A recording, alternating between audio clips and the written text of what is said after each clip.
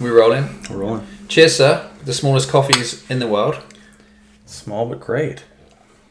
It's half full. A phrase you've heard many times. It's not about how big it is, it's how you use it. An espresso-sized coffee certainly has more of a bang than a regular full-size coffee.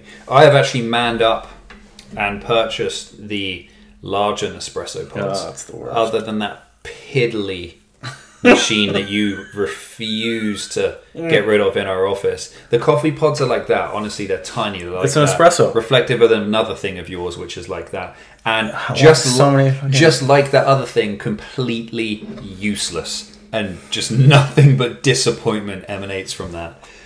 We're starting the video now. Absolutely not. And so it's actually a full-sized delicious coffee. But on a side note to this... You're still talking. Okay. Yeah, no, so I didn't realise, but the larger coffee machines, if you flip the pod upside down, you'll see a little barcode on the rim. And that barcode actually gets read by the machine on how to brew it properly. So not every coffee cup is the same. Didn't know that. Coffee connoisseurs. Well, we are that. That's going to be another part of the show, hey? That's another channel. It's another channel. Check us out on Coffee Connoisseurs and Mankles. No, that's the worst idea. It's been a while since I've plugged Mankles. Come on. No, because the people are still commenting with regards. And that shows you what the people want, apparently. I haven't plugged Mankles and everyone's like, I love your ankles. I love your socks. That's why this is so strategic. The feet are out of the scenes. Yeah, we're more than just our ankles, all people. scenes. We're human beings. Jesus, we have feelings. But today... I'm going to talk about a delicious conversation called cryptocurrency, sir. Back to the alternative investing we channel. Like to live on the edge. We did NFTs a couple weeks ago. Mm-hmm. Very good response on that video, actually. I expected a response, but that's a lot better than a response than I expected. Comments, likes, had a lot of people through Instagram comment actually as well. Thank you for that. Started conversations on that. Had nothing to do with you, but yeah, it was good. And in the tradition of that, importantly though, if you do like the conversations and you do like the topics, please do hit like and please do hit subscribe. We are more than just pretty faces trying to deliver some good conversation about these types of things for you, and we appreciate every subscriber. I'll leave the arrogance there and I'll say we are more than realtors, and that we do discuss these sorts of things off camera, so we thought we should bring these conversations on the camera because they're important. They're what not everyone, but what everyone should be talking about outside of work. And yeah, this talk is going to be interesting because part of the story of crypto. You know what we should have done? Keep going. Part of the story of crypto. Now I want to know is how screwed up the government is. I love it. So it's going to bleed over into a fantastic video. Anyway, how should we have done this? Well, you can't have crypto without the sensitive vegan. Oh, we should not have invited the sensitive vegan. No, remember we did the video with him before? He was a first-time homebuyer. And then I did a sensitive vegan cooking episode, cooked burgers. We should have brought him into the crypto. Intentionally, it was sent to me. I never watched it. You didn't watch it? I think I disliked it and then clicked off of it immediately. It's hilarious. Is it actually though? Yes. Is it? It's awesome. Me in the kitchen, essentially being all his faults. Cooking Annie's mac and oh, that. Well, I would have been director of that episode, but I was just listening to dudes. I was the assistant, we'll say, and this one time in life I was actually the assistant.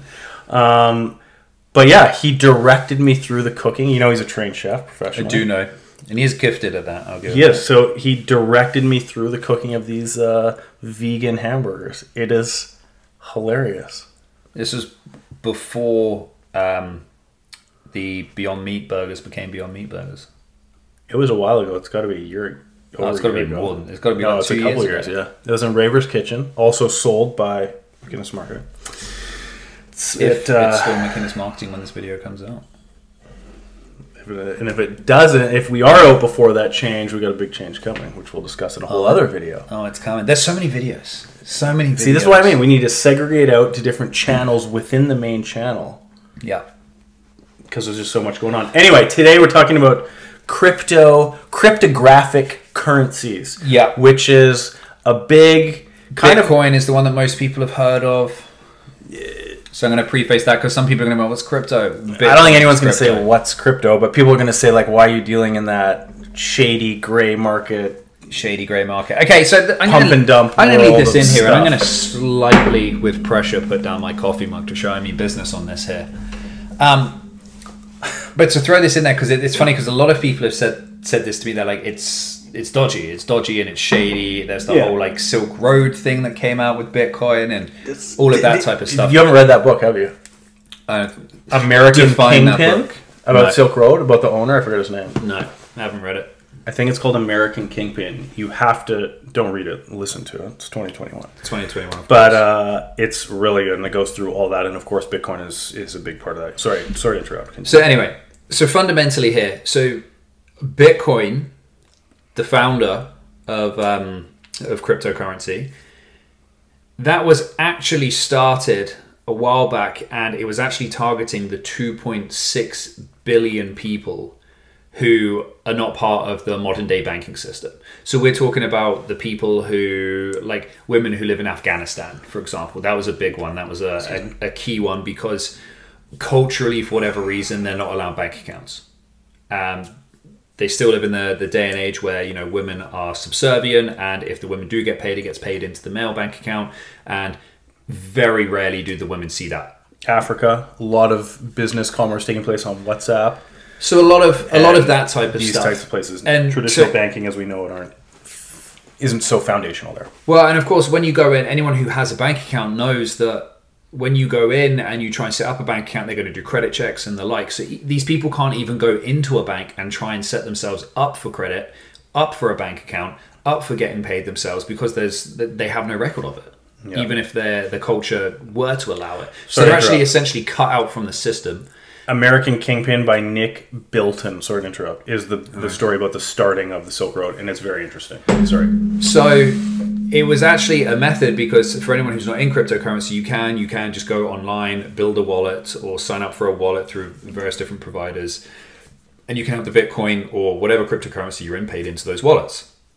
And there's more to it than that, but the simplified version. It's very easy. Yeah, it's much easier than going to set up a goddamn bank account, for the record. All that essentially you need is an internet connection. And I mean, especially in some of these like emerging markets, they're even working with some of these like old school phone operators that as long as you have an internet connection, you can open up your wallet and you can start doing things. And so that's why it became a big thing, because they reckon there's about 2.6 billion of these people that they know about across the world who are not hooked up to the system.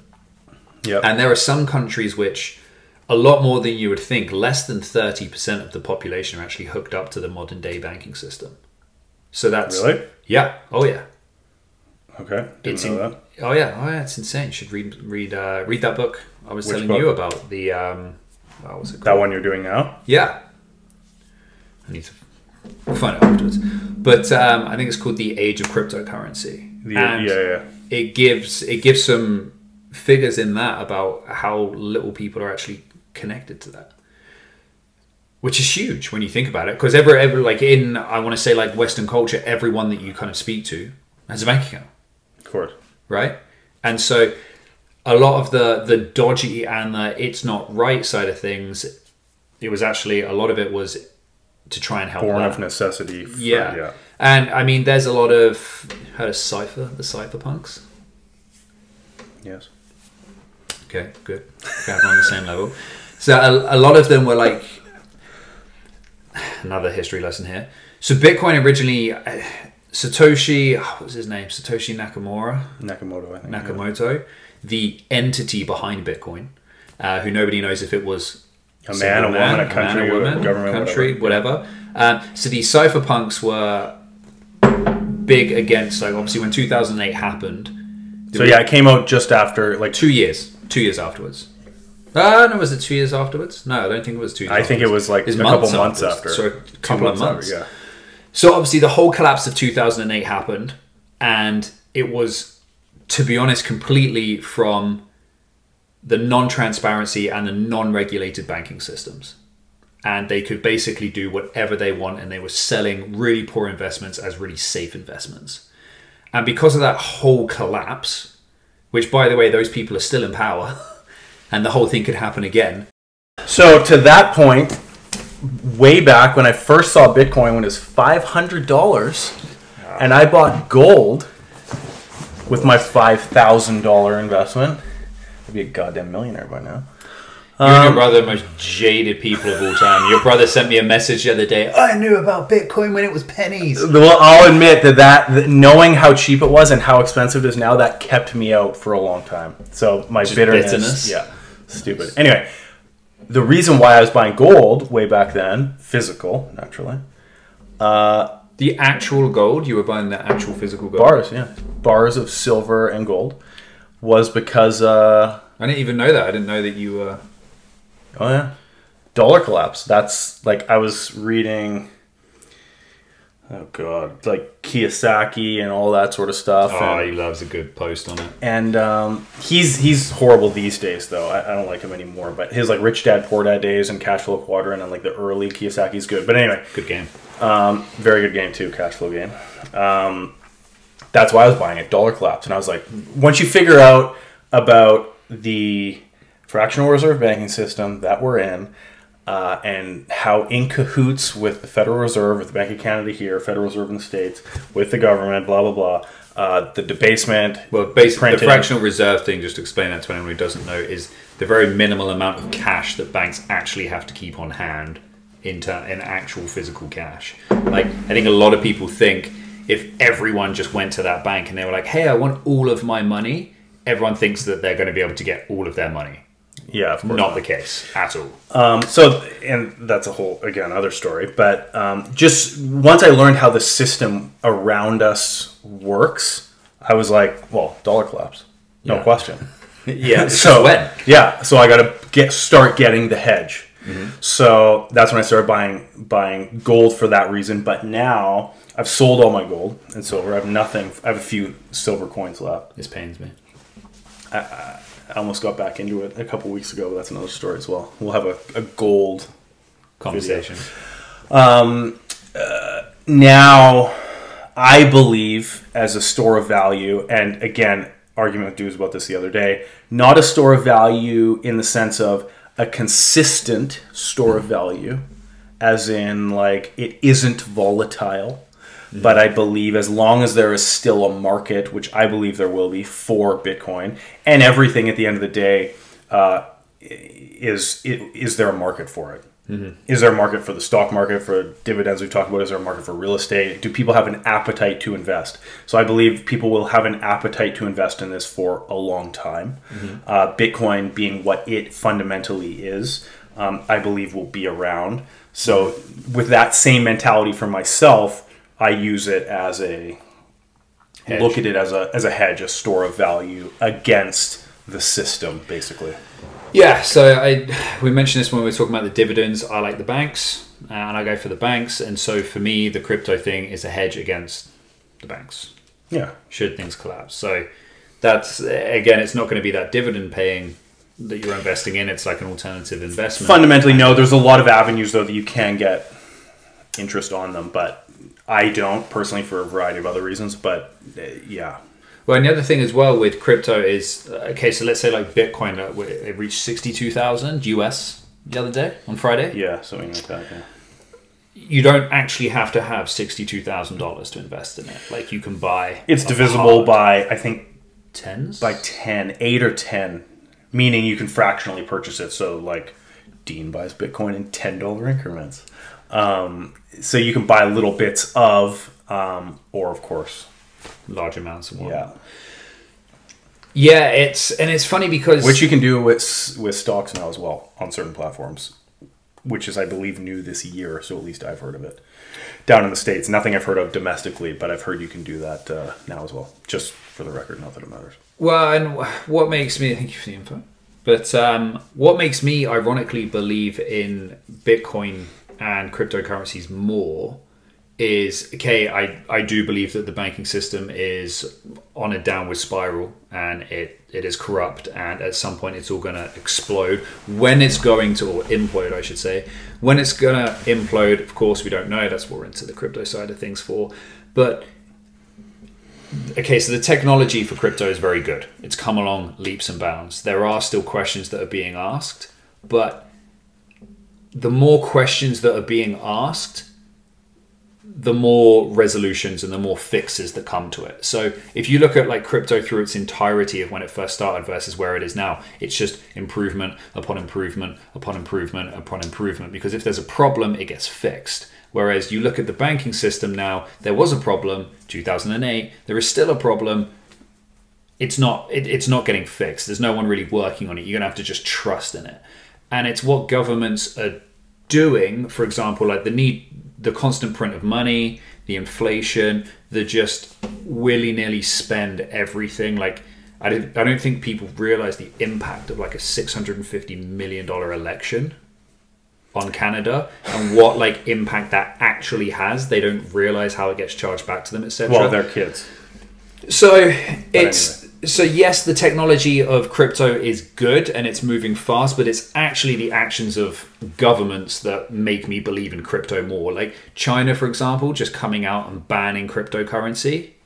All mining, all, I believe, use everything. Yeah. Like it's after setting up so many operations to try and they mine were the biggest, and then now it. the US is the biggest miner of. Yeah. Right. So it's the actions in which they're doing, the more they try and restrict it. I mean, you're going to get away with that thing more in China because it's predominantly communism over there. Whereas obviously if you try and, this is another conversation, if you try and ban it in the US, well, what are you banning? Like you don't physically have a token that can be banned. I think a common argument, again, I was talking to my brother about this the other day, and he was like, what if they sever the tie between your fiat bank account, meaning government money, fiat bank account, and your Bitcoin or your cryptocurrency wallet? So like, how do you move money back into, because if you can't today use Bitcoin, for example, to purchase your everyday goods, you need fiat money to do that, and you have Bitcoin. How do you transfer the Bitcoin to fiat if they sever the tie between the banks and the wallets? Okay, well, I'm interested in what your answer to that was. I don't have one. I don't know. My question is, how are they, like, under what right are you going to basically cut that off? Well, they can do anything they want. Okay, correct. The conversation I had with RBC the other day, they told me Bitcoin cryptocurrency was illegal. Okay, exactly, which backs up my point more of the more that the government try and restrict you, the more I believe in it.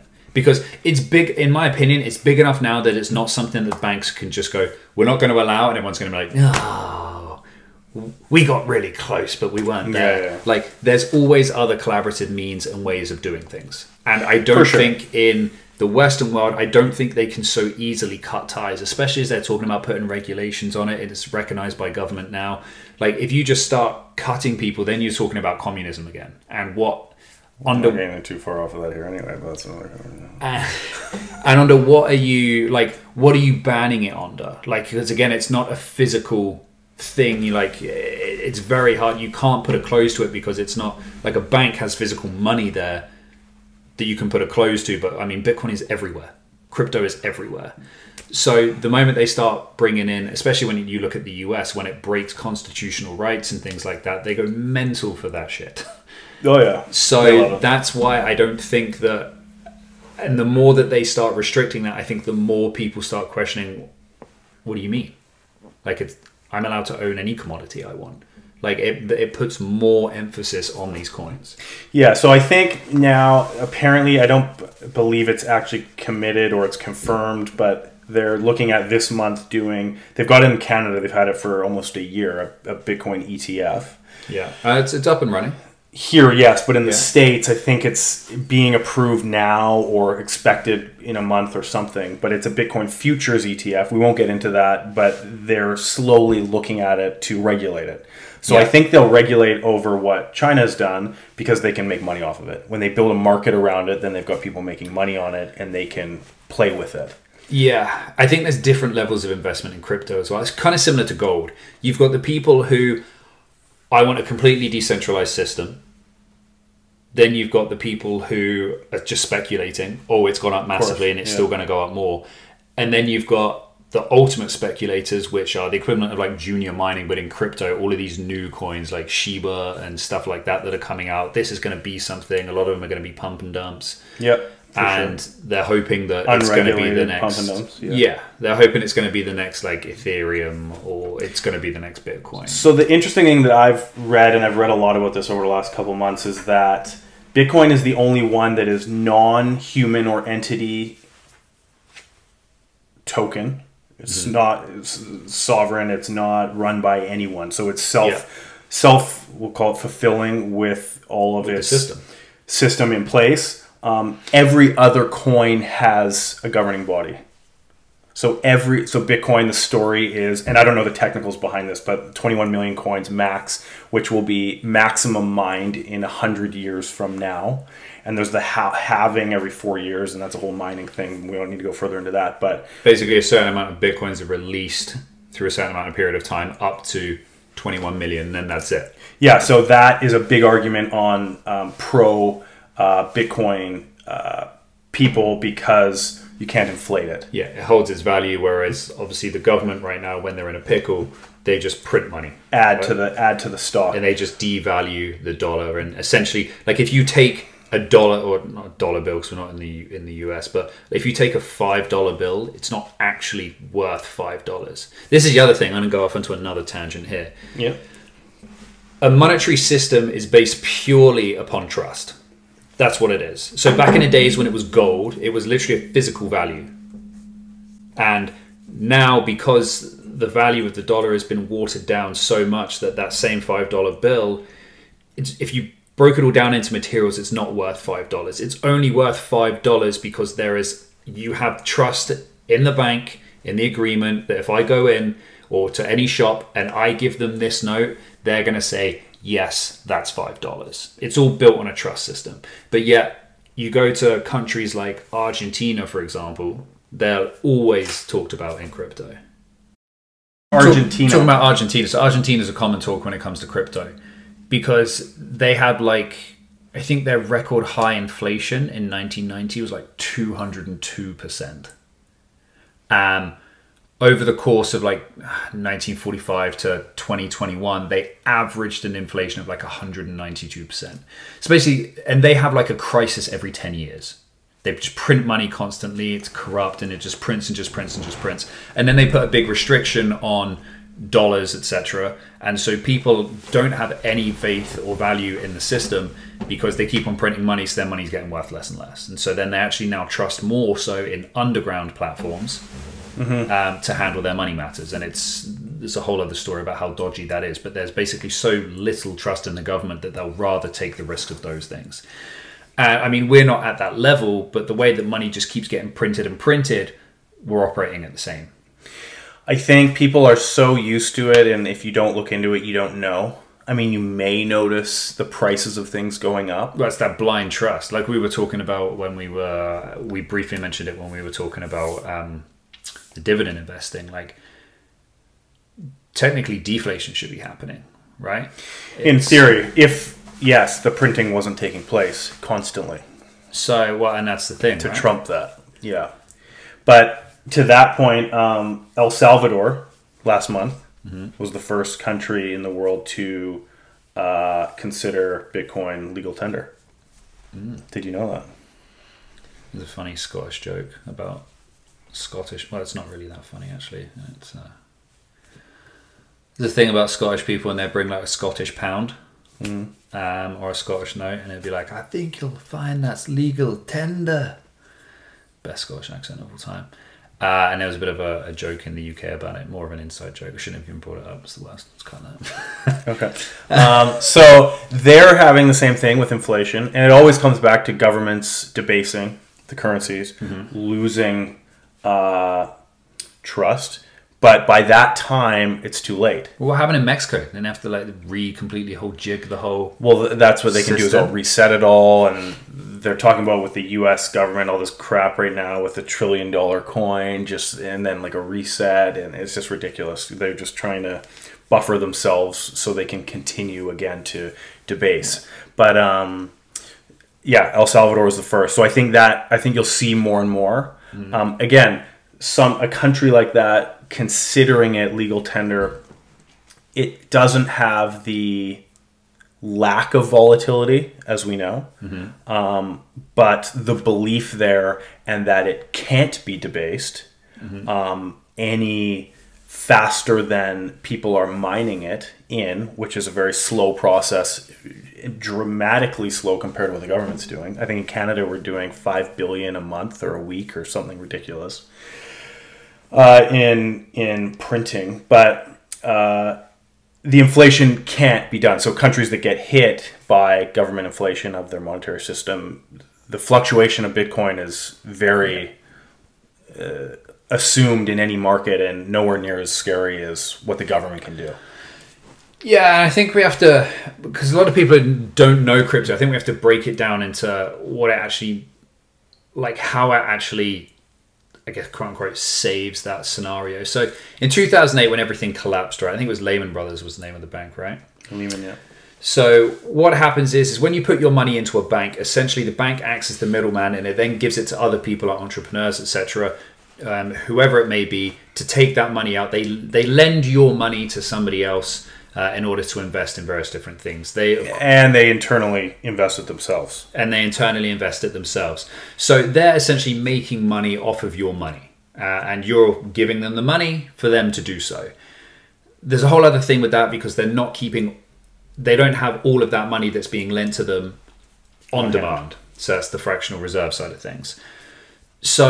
And with the money they do have on hand, they only have to keep a fraction of it on hand to give back, because they're banking on, to your point earlier, that not all their customers are going to come in and ask for all of their money. Exactly. So the problem is businesses lend to businesses, which lend to businesses, which lend to businesses, and banks lend to banks, lend to banks. So it starts off this big supply, or this big chain of events. So when Lehman Brothers went down, they were lending money out to people who were borrowing money from X bank, X bank, X bank, X bank. Side note, with a little bit of interest tagged onto each one, because that's how they make money off of your money. But keep going. So when these banks default and they can't pay it back, that means money can't go to another person who then defaults and can't pay it back, and it goes all around in a massive spiral.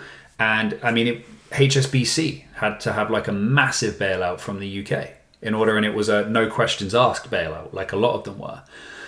And so the problem is when the whole system collapses, it threw us into that like devastating recession that took place, and everyone knows 2008. It was a catastrophic time. And then the government has to then print money to beyond massive levels, and they spent trillions of dollars bailing all of these banks out. Trillions of dollars, which they don't have, taxpayers pay. And trillions of dollars with no slap on the wrist, and once those banks get the bailouts, they then continue to divvy out their bonuses and. But exactly, if I was a business owner and I owned a shop down the road and I had a loan, I don't get bailed out. I still have to pay back. Correct. So my shop closes, I'm still in the whole $50,000 for that startup loan, but the guys at the top got the bailout and then continued. So yes. So the system still operates in the same way, because to Jay's point, there was just a quiet slap on the wrist, maybe not even. And so all the people that were responsible, and these are people who deliberately lied as well, like they were selling investments, very poor investments, as very safe investments, like A+ investments. Yeah, and that's whole grading systems. There's whole levels of so it was all corrupt, and so they barely got a slap on the wrist, and they continue moving forward in the same way, which, you know, history repeats itself if you don't learn from the lesson. And so the same thing is happening. There's talks about more regulations, but there's too many people making too much money, too many intermediaries, and so it's basically things are not going to change. So it's basically when all of that happens again, and then as things move on, things get more expensive, and so it's just more and more and more. So people have less and less and less faith in fiat currencies. Yeah. So with the we've all seen the chart, and if you haven't, look it up. The $1 bill, which shows what it used to be worth, $1, and then over the years since I think it was 1974, they got off the gold standard, which means their currencies were not backed by gold. Now they're backed by nothing; it's just printed away, and the value of the dollar has gone down. So what the detriment of that, when the value of the dollar goes down, is that the cost of the goods go up.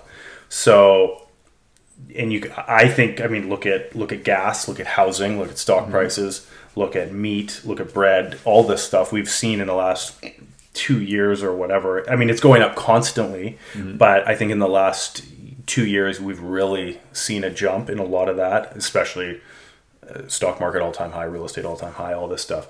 But I think the biggest thing is a hedge against the debasement, where that all kind of kicked off, and then a system of monetary use, which isn't there yet, obviously, with day to day, but more as smaller countries and Elon takes it for Tesla and blah blah blah. These things get slowly worked. Well, it's getting more and more adopted, and I think the thing that I love about it, and what people say, is they're like, there's still so much to be worked out, and that's why I feel it's still such a good investment. Because when there's a problem that needs fixing with crypto, you've got tens of thousands of people working on it because of the way that the system works. It's all it's like Bitcoin. The system supports itself, and it's within everyone's interest to have it functioning as smooth and as simple as possible. And as safely as possible without corruption. There we go. So they work towards fixing that, and that's why the leaps and bounds they've made with computer savvy, etc., for cryptocurrency has been it's 800% since it came out. It's been insane, and it was predicted to maybe double in 10 years, but it went 800%. So that's why I think there's still an opportunity, because look at where it is now, and there's still kinks. Can you imagine where that price is going to be when the system is quote unquote figured out completely? And I think it's more so the system of integrating it into our everyday. Again, from what I've read, the Bitcoin system itself has never been hacked. Yeah. Ever.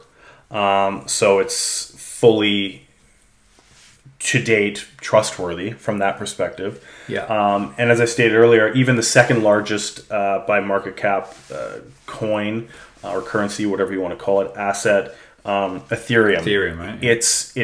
It has a leader. It has a creator who can dive in there and get his hands dirty and manipulate if they want. There was one hack that I've read of through them, and they were able to jump back in and find where the coins went and redistribute them back to the right people. So that's great that they want to be nice, but the scary thing about that is, as opposed to Bitcoin, is that there is someone there that can dive their hands into the system and play around with it.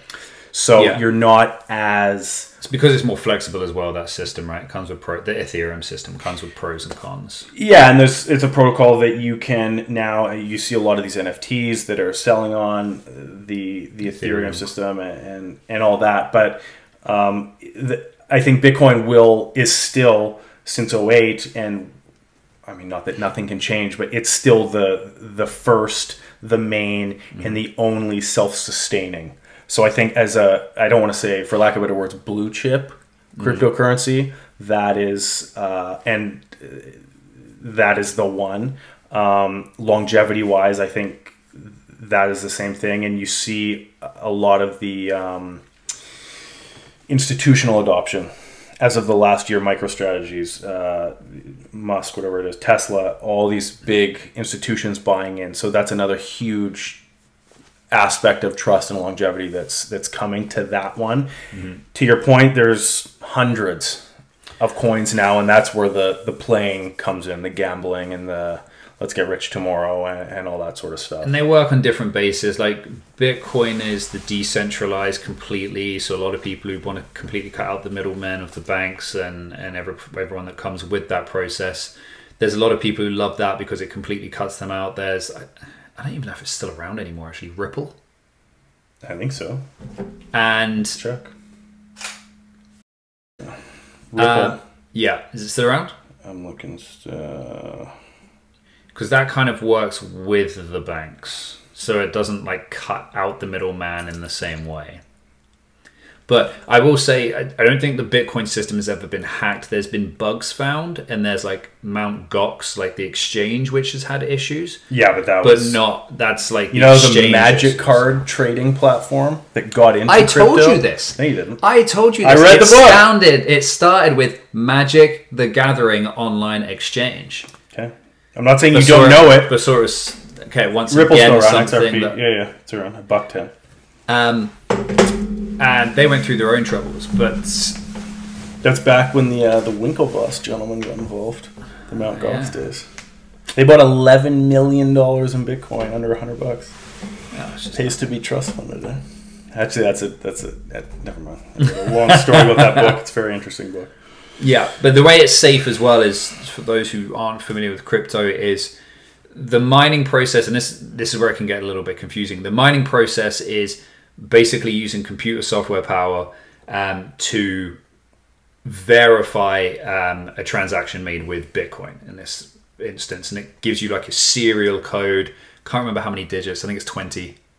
Don't know. 20 digits long, a mixture of numbers and letters, and the first one to verify it and to get approval of that verification by a majority of the community, over 51% or 50%, I believe it is, gets the Bitcoin delivered, and that basically that blockchain continues to have like the transaction history.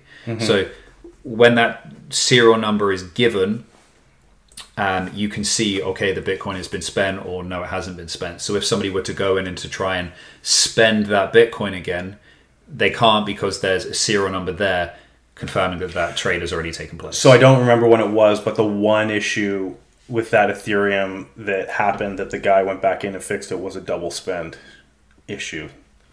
With the Ethereum? Yeah. That somehow that happened and coins got moved, and then they found it out and went back and took the coins back and then distributed them back.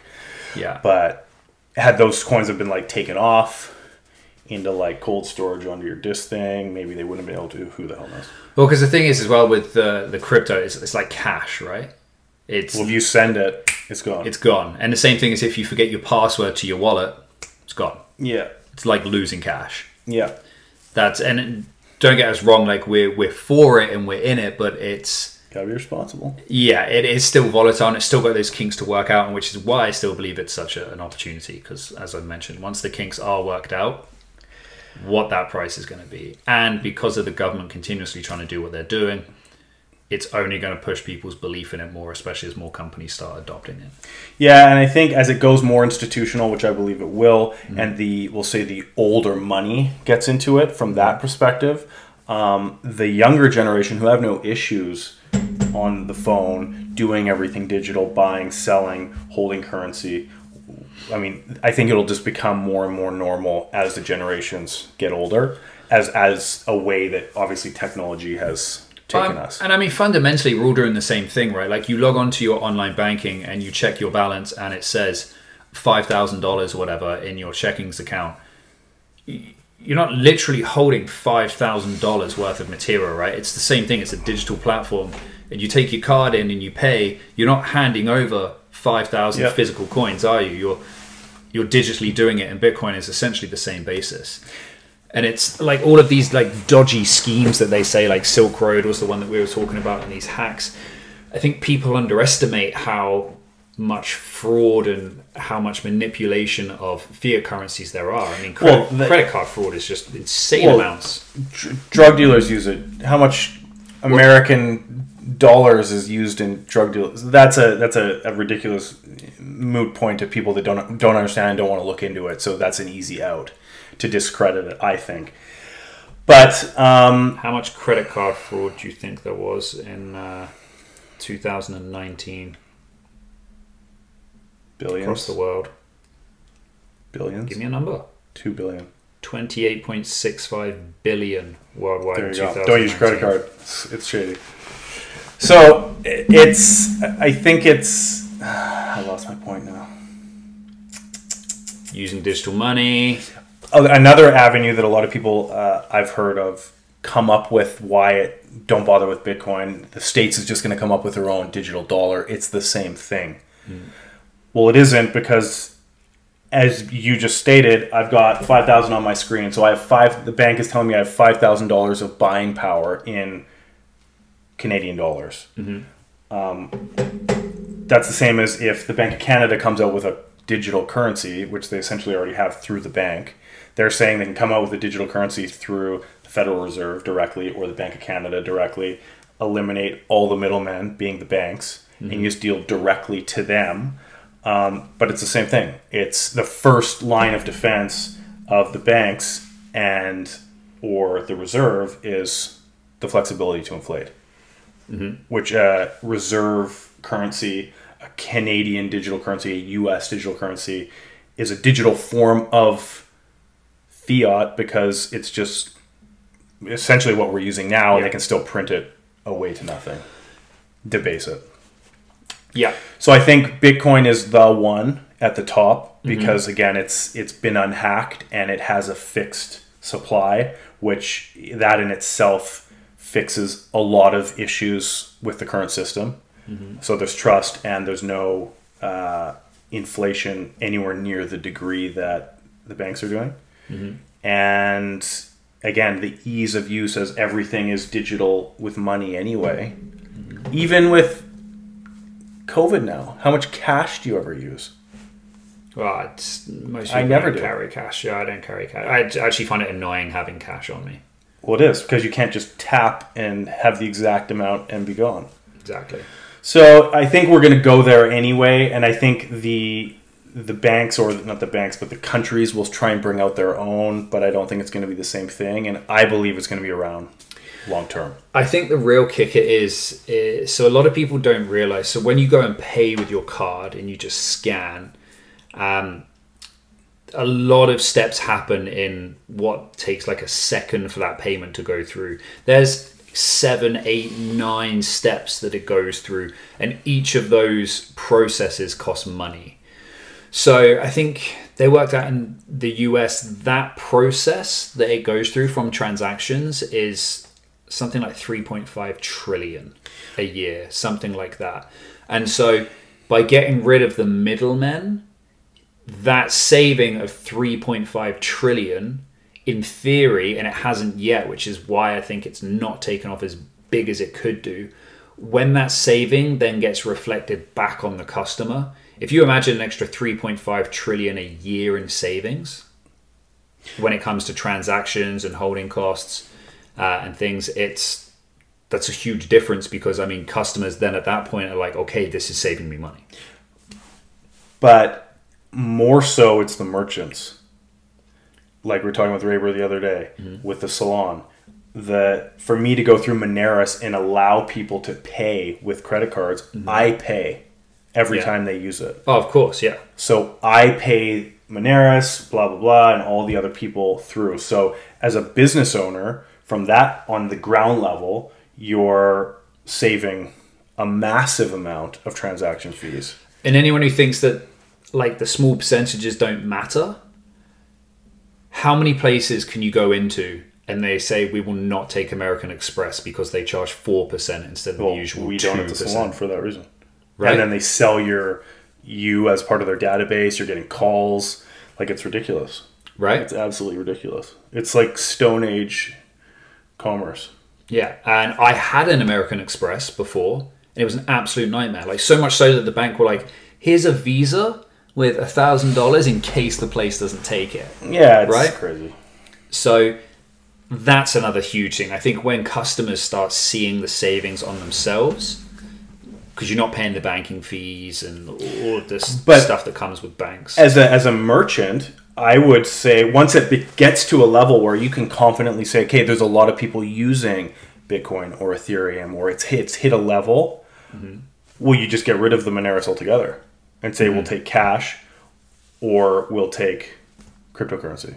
Because there's no transaction fees or very minimal, and you're not dealing with all the stuff. So I think it's from that perspective, and you look at the money from that side of it, and the amount it's saving, I think it's just a matter of time. Now, governments are going to do everything they can at the end of the day to try and, once it gets too big, but I do believe, to your point before, it'll get too big before they can kind of shut it down. And in fairness, like governments have given acknowledgement to crypto as well. Like they've not tried to kibosh it. They've tried to put more regulation on it, which ironically is actually a good thing for the currency because it means it's basically here to stay. Government are aware of it. It's here to stay. We want to regulate it. I don't think they feel that they're threatened by it yet. That's why they're regulating, which means, okay, let's try and make money off this. And it's a delicate process as well because, to our point, like the more they just try and completely shut it down, the more it's actually going to work against them. Yeah, but states before, whenever the hell it was, you can't hold gold. Hand all your gold in. Yeah, when was that? It can be done again. I don't remember, 70s or something. It can be done again.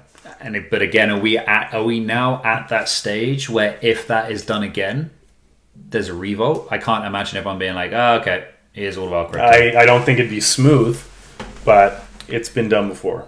Well, and again, even more of a hedge if the government can come in and do that. I mean, how much trust do you have in the government? Well, no one should system, trust them, right? Anyway.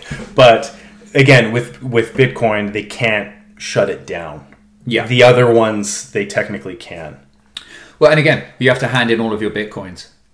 How are you going to mandate that? How is that possible? Exactly. And that's why... There's not that central service system that, okay, we need to subpoena these guys and then it's closed down. It lives everywhere. And from that value proposition of hedging against government, that's why, again, Bitcoin is kind of the only one today because it is decentralized completely and there isn't a switch.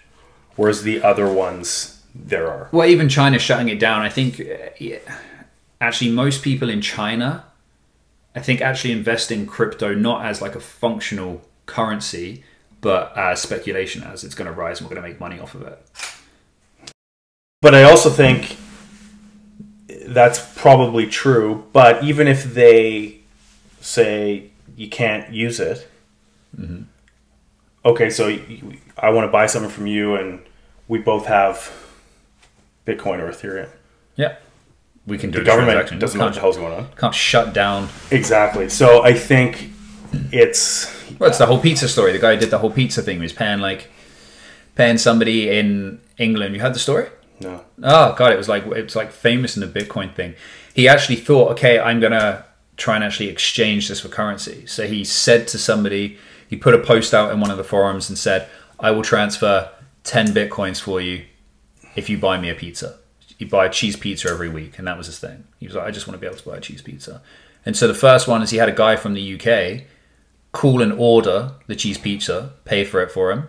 The guy in the States? The guy in the UK paid for the pizza, called the pizza company in the States. This is like way back. Yeah. Yeah, okay, I've heard this. Yeah. I didn't know that there was an English aspect of it. Yeah. But I think it's bullshit because you're English and you're trying to gain credibility. But continue your fable. We have a lot of say in it. Anyway, and so he purchased a pizza. I want it delivered to this address. It got delivered to the address and then the gent paid 10 Bitcoin.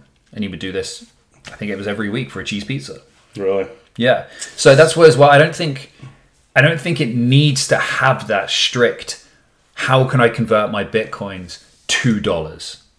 That's not like the be all and end all. It's an important aspect of it. But again, once it gets up to a certain level, of course, it's self-fulfilling. Exactly. So and to be fair, I was one of those people who was like, well, how are you going to make it into dollars? And it's like, well, until you actually do the research into it, that's not what Bitcoin is trying to be. It's not trying to be a cash out into as many dollars as possible. Yeah, I think I've lost my train of thought again. Getting old. I know, it's crazy. Cheese pizza. It's gone. Doesn't have to be transferred to cash, to dollars. No, it's gone. I think that, to your point, as more people take it on and more people get it, and you can transfer goods and services for it, there will be less need for me to transfer fiat into it to then use. So that severing from the banks will become, again, to your point, as it progresses and as the government plays around with it and regulates it, will be less and less important for people to have to move money direct. Yeah, and I think the more time goes on, the more inflation obviously gets higher rates, and the more money that keeps printing and other bailouts come, and maybe a 2008 happens again, I think the more and more people tend to gear towards it. Especially when I think people understand like the dangers of having the system that we have in when it comes to banks. Like, well, you wonder why there's recessions, why there's market crashes. It's all based on inflation correction. Yeah, the system. And I mean, essentially, like even going back to like World War One, like the implications that were put on Germany after World War One meant that they couldn't afford anything. They were like living in poverty, so they kept reprinting money, hyperinflation, war bonds, and then and because of restriction and whatnot, and then of course that led to World War Two. So it's been happening forever, and it continues to happen in various different forms. Not thankfully, it's not been a World War Three, but fundamentally though, if I lent you money and you lent it out to somebody else and lost all of my money, and would I lend you money again? Would I trust in you again? Well, you shouldn't. I shouldn't, but with the banking system, I have no choice. So I have to. And I'm just going to trust that you're going to do the right thing. Yeah, it makes a lot of sense. I hear a lot of argument as well about it on start looking at denominating everything in Bitcoin and as opposed to in fiat, but I still believe that it is a market, and especially at this point, it is volatile. Mm-hmm. So there is big ups and big downs, and it's kind of, and a lot of people are going to play that and try and make those shorter term gains and all that sort of stuff. But again, with a very fixed supply that is very slowly getting mined and brought into the system, I think there's an opportunity to own it. Like O'Leary says that his fund or whatever is selling commercial real estate at the moment and buying Bitcoin. They're looking at it as an asset from that perspective, as a scarce asset. Mm-hmm. So they're moving from one scarce asset in certain city centers of commercial real estate and getting into Bitcoin just to hold and squirrel away that it's going to be worth more once adoption picks up later, as it is today. I mean, it started at nothing and now it's whatever it is, and I think it jumps, but yeah. I think it was like 0.08 cents when it first ever came out on like the first type of exchange that it had. And it's been the highest or the best performing asset in however long, but that aside, I think we're going to look for more consistency and less violent ups and downs. But as more adoption happens, which it is, places like Coinbase go public and it just brings more awareness and more access. You're going to see the volatility, I think, lessen, which is what a lot of... And when that volatility lessens, there'll be a lot more investment in it. For sure. I think institutionally and personally. From the private sector, from all levels, and essentially once the stock gets to a certain point and that's what you need less of that volatility. I think I think everyone should look into it. I think it goes again. It's a lot of people call it digital gold. I think it depends how you look at it. It can be looked at as that hedge that a lot of people look at gold in. Looking into it, I think it is here to stay and it will be around in the future, and that everyone should look into it. Especially where the world is going as well, right? It's going very digital. Everything's going digital, and obviously money and DeFi, they call it, that they need to know about it. And decentralized finance is kind of here now and going to get bigger, and it's a lot less volatile long term to be a part of that, I think. Yeah, and it's not, a lot of people think it's like, oh, this is brand new technology. Like Bitcoin took off in 2008, or it first came out in 2008. Obviously, it's taken off since then. But there's been plenty of attempts before at this, so it's not like it's something completely brand new out of the gate, out of nowhere. It came around. Like there's been a lot of tried, tested, and failed. Tried, tested, became so close. And that's what led to Bitcoin. And then, of course, like Ethereum, they wanted to make their platform more flexible and whatnot. I remember what I was going to say. So in transacting I've been asked by 3 different people this year, can you buy real estate with Bitcoin? So the legalities and the taxation behind it, I have no idea. But the process of simply having your conveyancer, as they do now. You go in, you sign all the papers, you get the signatures there, so your deposit money can get pulled out of trust and redirected to the seller if you're a buyer. So if you had a trigger at your notary, for example, that we send funds from your wallet to a trust, a coin trust we'll call it, and then once the change has taken place or simultaneously or whatever, land titles, the funds get moved to another wallet. Functionally that works. I don't think there's any sort of framework to that yet that I've heard of. Maybe you have. I know Curtis loves it, but I haven't talked to him about this, and I need to because I think it's coming. I've heard of people that will sell for Bitcoin, but again, I've heard from it from both sides, but I don't know how it actually pieces together. But I think a lot of that, there's pressure for that too. Not this is that relevant, but it was offered $1 million listing in an episode, like way back. Yeah. Sirhan was talking about that, I think, recently again. Well, he brought it up because he was like, had they had taken it, and because at the time it was like laughed out. It was laughed as like, what are you talking about? And even I watched it and I was like, what? Why would someone even offer that? So again, don't know how for show that was, but I've not had that yet. You gotta ask Curtis. I would have. Yeah, because in theory, I would imagine so. Because who can turn around and say, no, you cannot purchase that as long as you come to terms? Well, if the banks aren't involved, if it's a cash purchase, you're just moving from your account a part of it to trust, and then you're writing him the difference, the notary. So I'm writing, here's 100,000 up front, here's the next 900 for my $1 million, and then it purchases and it moves to the seller. And then land titles gets updated. Yeah, so in theory, you could just do that. You're still paying your property transfer tax. Yeah. I don't know why you couldn't do it. Yeah, you'd still have to pay your...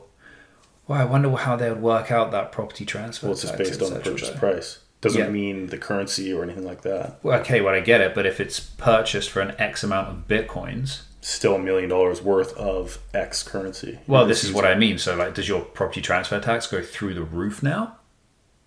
Because, well, so what is that? What is that ratio going to look like? So it's purchased for X amount of Bitcoins, and It'd be the same.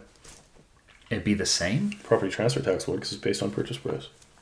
So they're basically just going to, how many Bitcoins does this equate to in dollars, and that's what you're going to pay your property transfer tax in? No, you'd have to pay, because the government wants property transfer tax. So you have to pay the government in cash. That's what I mean. So you're going to pay your property transfer tax in cash, equivalent to the percentage. Well, you'd have to, if you wanted Bitcoin use, you'd have to cash Bitcoin. Property transfer tax goes over here. Leave the Bitcoin and just transfer it to the seller's wallet. So that can stay in coin, but you'd have to cash out because the government's not going to take Bitcoin for their property transfer tax. According to RBC, it's illegal. I couldn't believe it. I don't think I do believe it. That's what they told me. I've seen them tell you. I saw the screenshot. Yeah, but I think that's just somebody. Well, obviously, it goes directly against them because it's outside of their realm. Of course, they're going to say you can't do it. But it's going to be interesting, given like property evaluation. So yeah, you're worth like 11.1196 Bitcoin or 1.5 million, whichever currency, whatever it may be. So I think it'll come, and I think it'll be awesome. I can't wait.